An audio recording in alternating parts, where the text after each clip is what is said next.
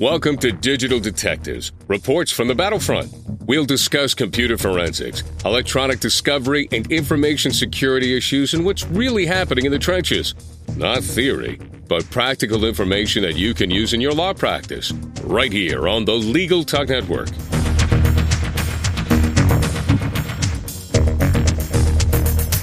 Welcome to the 25th edition of Digital Detectives. We're glad to have you with us. I'm Sharon Nelson, president of Sensei Enterprises. We'd like to take this time to thank our sponsor, Gallivan, and Amelia, creators of the Digital War Room platform for e-discovery. And I'm John Simic, vice president of Sensei Enterprises. Today on Digital Detectives, our topic is On the Trail of the Craigslist Killer, a case study in digital forensics. As listeners will know, we usually have a guest, but today Sharon and I are going to present one of the more amazing stories involving digital forensics, how the Craigslist killer was found. We've given this presentation twice now, John, and audiences sure do seem to love it. Although we lack our PowerPoint images in a podcast, I think we can make you see the story through our words. We're sure going to give that a try. The idea for this presentation occurred to me earlier this year when the Boston police released their case files in the Craigslist killer case to the Boston Phoenix, which then published a remarkable story about the investigation in April of 2012. The story was so captivating that I had made some nice hot tea to sip while reading it, and the tea grew stone cold. I just couldn't take my eyes off the monitor as I was reading. So let's get to the story itself, and let me introduce you to the victim. Her name was Julissa Brisman, and she was 25 years old. Her parents thought she was working in a tanning salon in Boston, but in reality she was a masseuse who advertised in Craigslist. She had been an alcoholic, self-admittedly, and was going to AA meetings regularly. She perhaps suffered from bipolar depression because they found that sort of medication in her room, and she had been arrested for theft multiple times. But she was trying to turn her life around in spite of what she was doing to make a living. She was nearing completion of a degree in the City College of New York, and she wanted to be a counselor. On the last day of Julissa's life, which was April 14th, 2009, she was preparing to see her sixth and last client at 10 p.m. His name was Andy M. She was staying in the Boston Marriott Copley Plaza on the 20th floor. And the way she worked it is she had a partner in Denver by the name of Beth Solomonis, and she would post the ads on Craigslist. And there was a picture, of course, of Julissa looking very provocative and promising great company in addition to a great touch. Clients would communicate only with Beth, and when they got to the hotel, they would get Julissa's room number as a safety precaution. The videotapes, which were collected later from the surveillance cameras, showed her client entering the lobby at 9:50. The photographs were grainy, and John will explain later why, but they showed a man who was tall, blonde, with a black leather jacket and a baseball cap, and he was texting.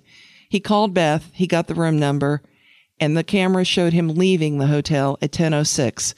So all of what happened in 16 minutes, and as we all know, it takes some time to grab the elevator and get up to the room, etc., and then to come back out. The reconstruction that the police did of the crime showed this. She opened the door, and he pulled out a 9mm Luger pistol from inside his jacket, and he began to bind her with flexicuffs. She fought back. He hit her with the gun multiple times, and the doctors later said that although the injuries were severe, they would not have been life-threatening. He then fired 3 times. There were 3 bullets, 1 in the hip, 1 through a lung, and 1 through the heart, and that last one, of course, killed her instantly. She fell face first in the doorway, halfway out the door. The body was discovered first by Jane Greenberg and her son Leo. They were in town to try to find a college for Leo to go to, and they heard screams. They saw the body, and at first they thought it was a sulking child, but another young woman who was coming from the other direction realized it was a body. She called security.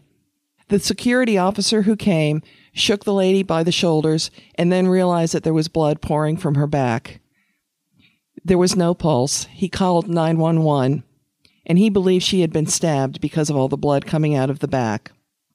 Initially, the security officers who came on site had thought this was just a sleeping drunk, which I guess hotel security sees a lot. The detectives who were appointed to the case were homicide detectives Robert Kenny, James Freeman, and Daniel Duff.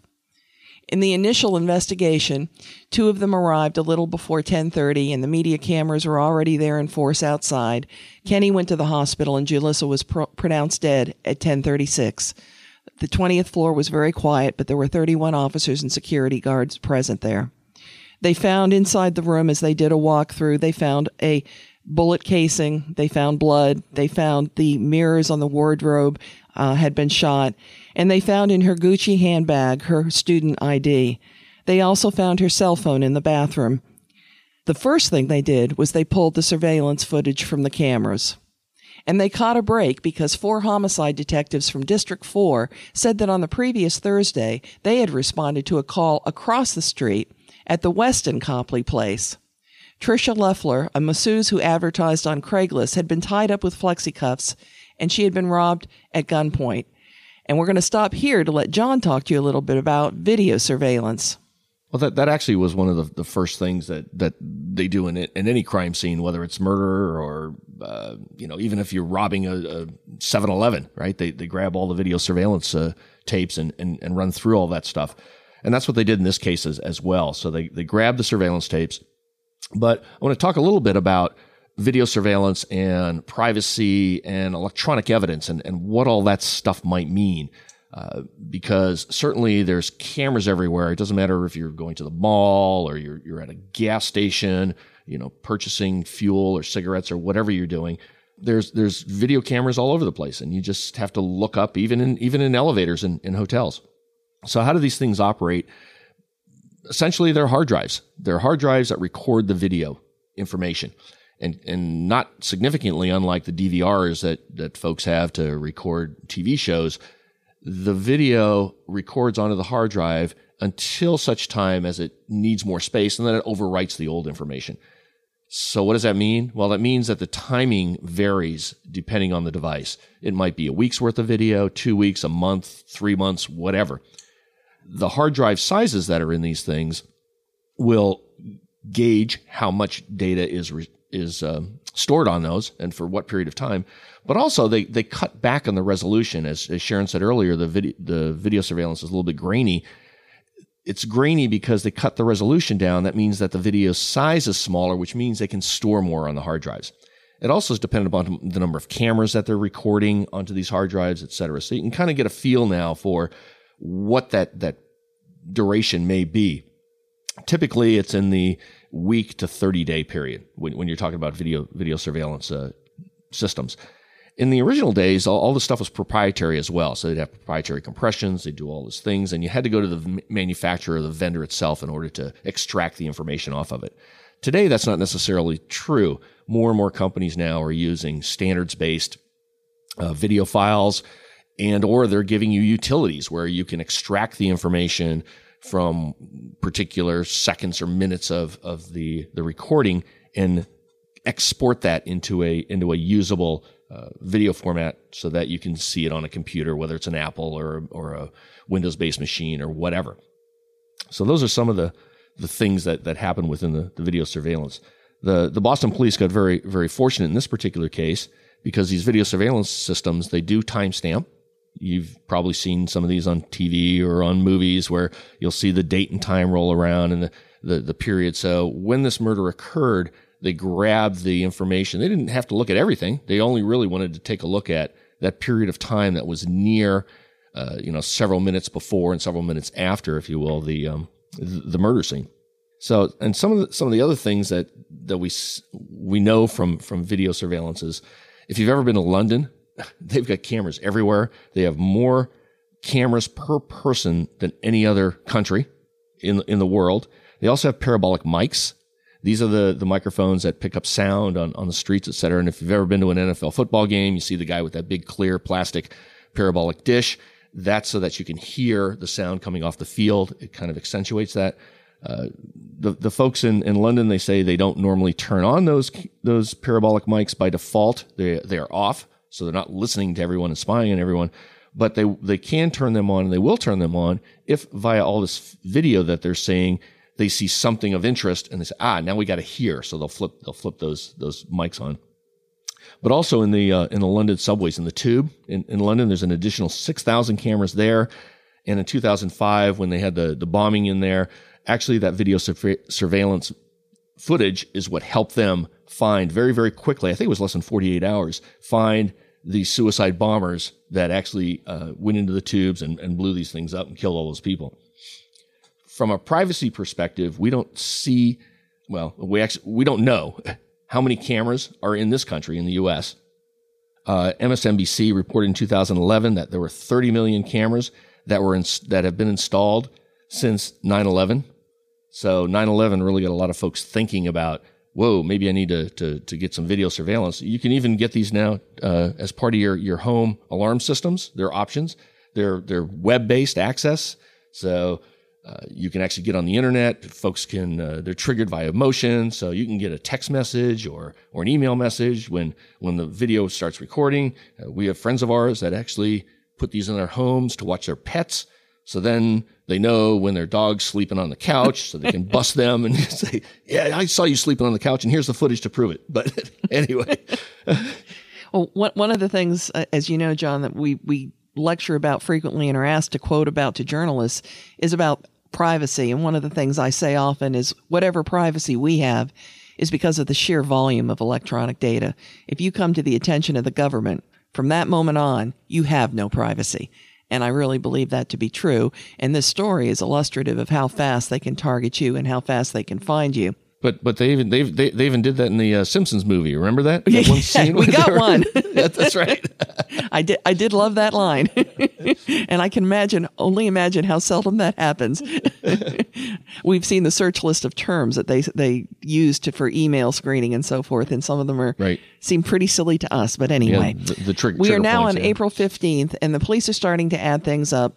In the two incidences, they basically had the same guns, they had the same white flexicuffs, and in the other incident, the second one, they had the duct tape with a fingerprint, and they were very happy briefly, but the duct tape didn't help them because the fingerprint wasn't in the database, so this guy had not been arrested before. They had the video showing that it was probably the same guy. And their next stop, and isn't this the new world of law enforcement, their next stop was Craigslist itself.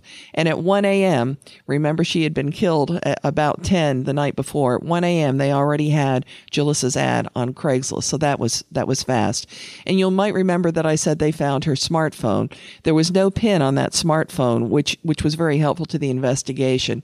The Marriott was secured at 3:30 a.m., and she hadn't used her own name when she checked in, as you can imagine, but they did have her student ID, and they tried to send a cruiser out to her home address to talk to her family, but she had moved. So they found a mom listing in the phone because it was unsecured, and they dialed it, and they did so because they were afraid that the media was going to get there first, and they didn't want that to happen. Unfortunately, Jalissa's mom did not speak English, and so they had to relate to the 15-year-old half-sister that she had been injured and did not survive, so it was not the way you would want it to go. And John, maybe you can talk a little bit about what we've seen in the explosive growth in smartphones and evidence. Certainly digital forensics has moved into the smartphone arena. We used to get nothing but laptops, desktops, etc., and very few of the smartphones, or at least the cell phones. But today, we're getting all kinds of evidence off of these things. We're doing all sorts of investigations with smartphones. We're able to retrieve text messages and email messages and photographs and pieces of conversations, etc. And regular listeners will know that we had Andrew Hogue on previously to talk about smartphones, and so I'm not going to rehash a lot of that information that's there. But one of the points that I really want to drive home is the location information that's stored upon a smartphone. Not only when you take a picture do the GPS coordinates actually go into and become part of the file of the image that you took a picture of, but a lot of these applications as well. From the smartphone, if you're doing Foursquare or you want to find out where the cheapest gas is, how does it determine that? It needs to know where you are before it can tell you where the cheapest gas is in relation to where you're at. So the GPS information is very, very critical and a critical component. You'll probably recall that Sharon, Apple got in trouble a few months back when they said it was a bug in their software that they were keeping 2 years worth of GPS location information on their iPhones. And And they did an update so that they wouldn't be saving as much information, which we really didn't like that, because now all of a sudden we lost all this great evidence that we had. But anyway, from our point of view, it wasn't a bug; it was a feature. That's right. Too bad it became public. But it's a tremendous amount of information that these smartphones hold, and in this particular case, we've got disposable phones going on here, and we're going to talk in a little bit about triangulation and what happens with cell phones, et cetera, and data location services. But it's really amazing. I know a lot of folks don't realize that you, in fact, are visible just because you're carrying around this little beacon, that's called a phone. Well, let's go back to her phone, because one of the things that they noted right away was that it showed a missed call, and that, of course, was Beth calling to check in, and she hadn't heard from her, so she texted her under her name of Cracker, and she said, "Text me back and let me know your evening was okay, babe." And, of course, she sent that at 11 p.m., and Jalissa was at that point dead. So on April 15th, Beth called detectives because she had called security when Jalissa failed to check in, and she revealed, knowing now that her friend was dead, she revealed the 10 p.m. appointment with Andy M. She gave them Andy's phone number and his email, which was amdpm@live.com. Forensics would have taken a lot longer. The police were able to determine that there were 2 different cell phones used to contact the victims, and they were both disposable. They were prepaid, untraceable, but it did occur to them, could he have used his real cell phone probably somewhere at around the same time, same location? It was unfortunate that day their own computer forensics officer in Boston was out sick, but coincidentally, the FBI, there were 3 agents there on a completely unrelated matter, and they pulled up cell phone information for 15 minutes before and after the crime at the cell towers nearest the incident. And I got to tell you, when I read that, I went, holy Toledo, or something much stronger, because who knew the police could do that just then and there? I had no idea that was possible. Well, they got that blank warrant always in their pocket. Yeah, apparently they do. So they found that the phones were used in overlapping areas of Boston, and that one had been bought in South Boston. They subpoenaed Microsoft for the email address, and Microsoft was very prompt in answering. They said it had been set up moments before the murderer answered Jalissa's email and never used again. There were just a total of 3 connections with respect to this, when apparently he made the appointment, had to cancel the appointment which he had the previous evening before the murder, and then reestablish the appointment. The IP address was created in Quincy, so now they went to Comcast to find out information about who had created it.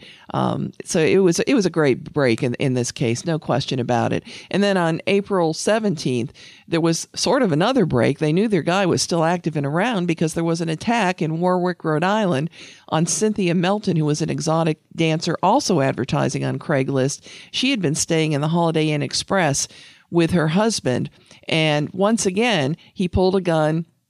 He cuffed her with the white flexicuffs, and he was shaking, and he said he needed money. He was very nervous, and then the phone rang.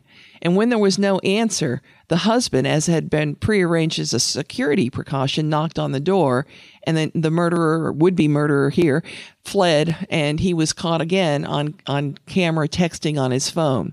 Now, Comcast said it would need 2 weeks to respond without an emergency order, but they supplied that emergency order very quickly, and so at 10:30 p.m. on April 18th, the information came in, and the man who was identified as having set up the email was Philip Markoff, 8 High Point Circle in Quincy. So how do you get some of this information? We kind of joked around a little bit about, law enforcement and warrants, et cetera. But from a civil perspective, you're going to need to subpoena the ISPs or the telecommunication company or whatever. And what you get in a civil case versus what information is retrievable or at least available in criminal cases varies. And we've seen this. These are all public records that we've investigated. And it seems that when you're talking about criminal matters, there's a lot more information that comes to light than the attorneys get when they're doing a civil case. So, and it varies by carrier. It varies by ISP, what's the information that they hold, et cetera. Generally, they're going to have IP addresses, date and times of connections, maybe some login information that occurred. But when you make these requests, the ISP is going to basically state that they're not going to give you the information because of the Stored Communications Act. So they won't give you the contents. They'll give you information about logins and that kind of stuff, but not the actual email message or text message or whatever, those contents that are there. Now, in this particular case, when Microsoft responded back, and you can go and look at the public documents that they responded with, they did in fact respond back with the contents of email messages for that email address that Sharon had mentioned earlier. So, but generally, you're not going to get that unless it's a criminal matter. Retention period is going to vary by ISP. What we tell folks a lot most of the time is if it's older than 30 days, you're probably not going to be able to get the information because the ISP or the communications carrier is going to say, we don't have it. So before we move on to the next segment, let's take a quick break with a few words from the Legal Talk Network and our sponsor, Gallivan, and Amelia, creators of the Digital War Room platform for e-discovery.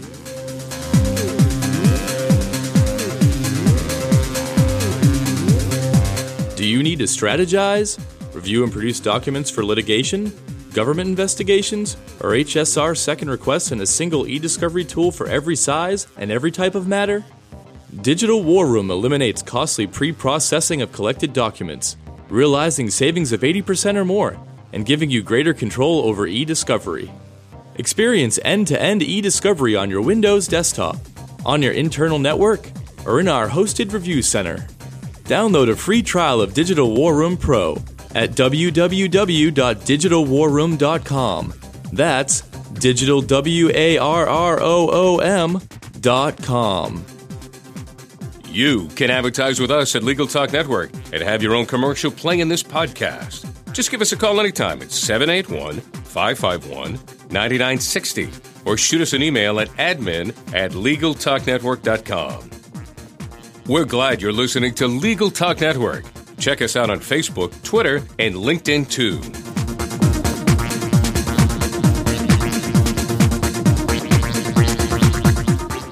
Welcome back to Digital Detectives on the Legal Talk Network. Today we're talking about the digital trail that led to the discovery of the Craigslist killer. So, John, where did we leave off? I think we're on April 19th. Correct. And at this point, the police are doing what police apparently do these days, which kind of amazed me. They're going to Facebook to do internet research about the Philip Markoff that was identified by Comcast. They found out he was 23 and a BU medical student, and that he was engaged to a young lady whose name was Megan McAllister. Facebook very happily provided detectives with a printed copy of everything on his Facebook account, all posts, photos, etc., and the private information of all of his friends was also revealed, which is kind of amazing and has huge privacy implications. And the police, when they turned over their files to the Boston Phoenix, they didn't redact any of that information. It was the Phoenix itself who chose to redact private information of others. So that was pretty interesting, too. And maybe you can talk for a moment, John, about getting social media evidence.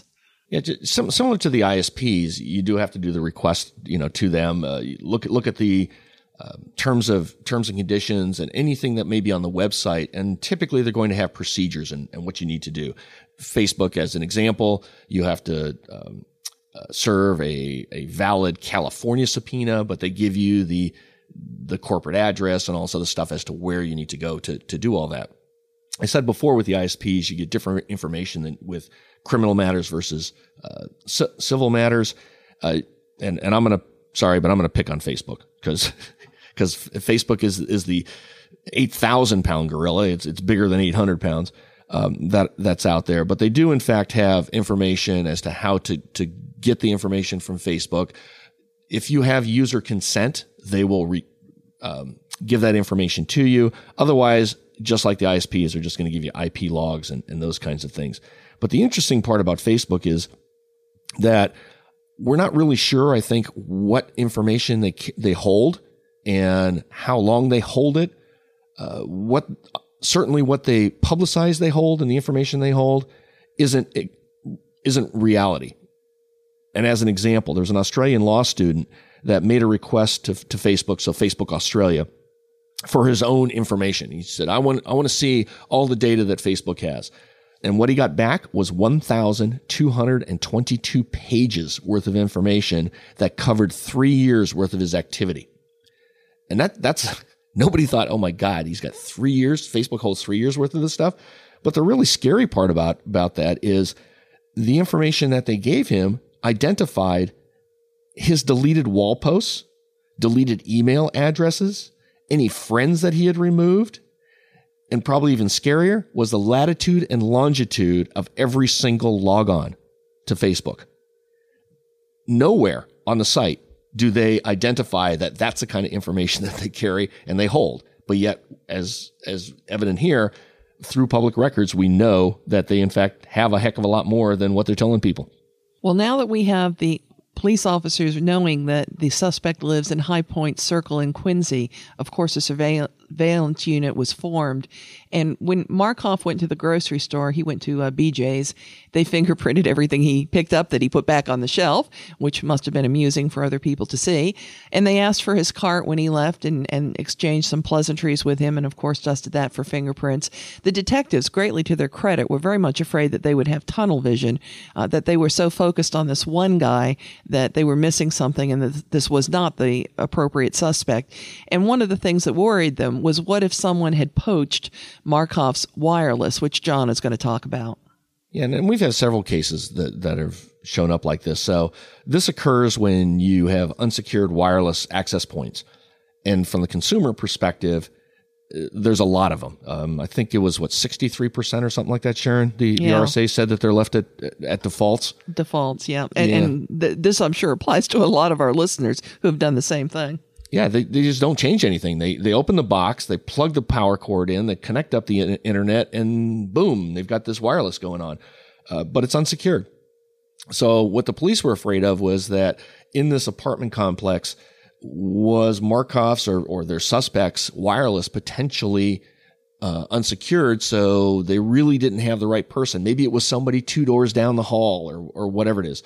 We have several cases right now as an example of folks that other individuals, it appears, have used their wireless connection in order to download child pornography, to send out spam. Those are two common things that folks do with wireless. But if you do in fact have a wireless connection and you're in charge of all that, I would suggest that as a minimum, what you do is you enable logging, because unfortunately logging is not enabled by default. And what that's going to do is if the feds come knocking at your door thinking that perhaps you've been downloading child pornography, via those logs, you can show that, wait a minute, there's other devices that have been connected up that you don't control. So our story is now up to April 20th. And at 2 o'clock, Markoff left home with a suitcase and Megan, and there was great panic, as you can imagine, because they didn't know if he was fleeing or what was going on.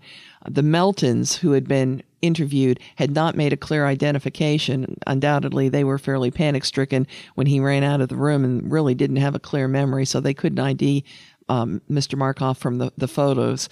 So they were trying to determine what to do. It was very upsetting because, of course, there was a sea of brass on this case, and they were getting a lot of pressure to close it.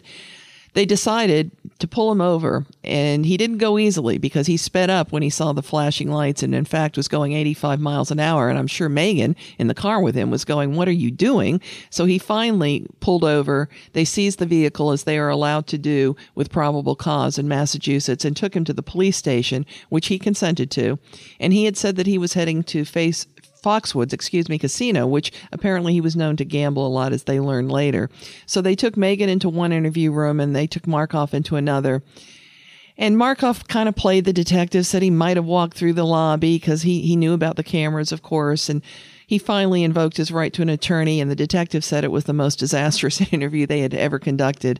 Then they went through Megan's interview.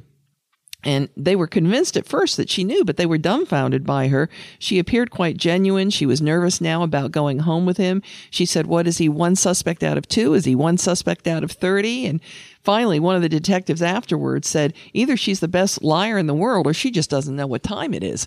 And that was really the case. She didn't know. They didn't really know what to do at this point because if Markoff had asked to be released, they would have to let him go. So their hands were kind of tied here.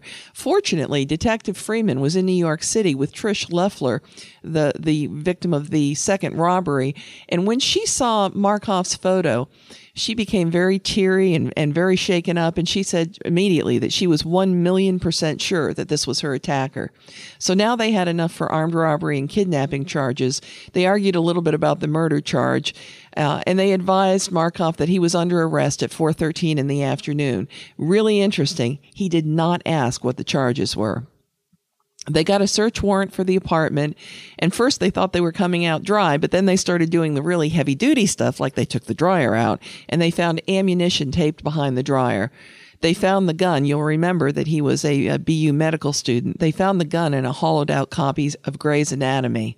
Then they flipped over the mattress where they found women's underwear and one of the disposable phones. In short order, they came up with the holster, the wire ties, and the black leather jacket, and now the murder charge was brought. It was kind of interesting because this was also the day of the Boston Marathon, so Philip Markoff was one half of the paper and the other half was the marathon winner. So in the following months, they learned about his gambling problem. They determined that there was blood on his shoe, inside his jacket pocket, and on the gun. All the disposable phones had been found, and the fingerprints matched at all three scenes. At his arraignment, he pled not guilty, and Megan defended him at first. Then she thought about it apparently some more. She visited him in jail and broke their engagement. Markoff attempted suicide 4 times, which is quite a lot, and he was under a suicide watch, but for some reason, they took him off the suicide watch.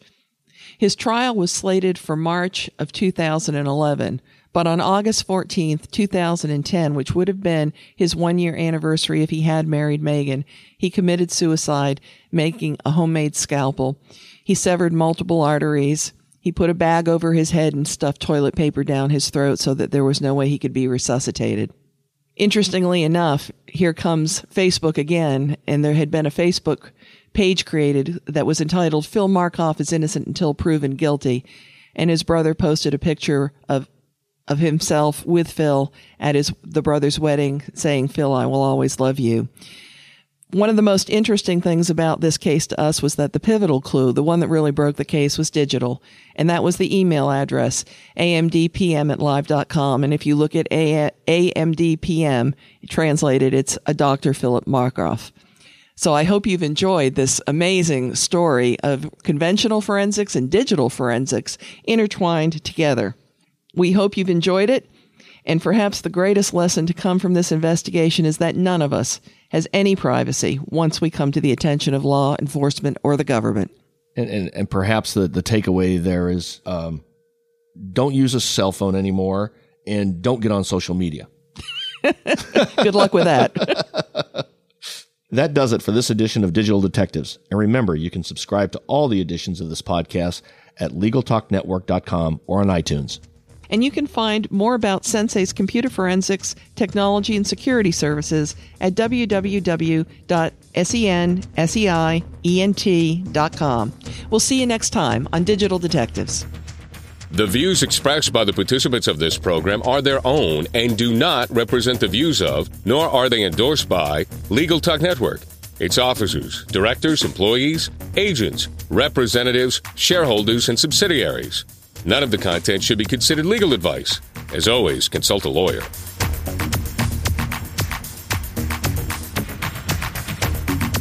Thanks for listening to Digital Detectives on the Legal Talk Network. Check out some of our other podcasts on LegalTalkNetwork.com and in iTunes.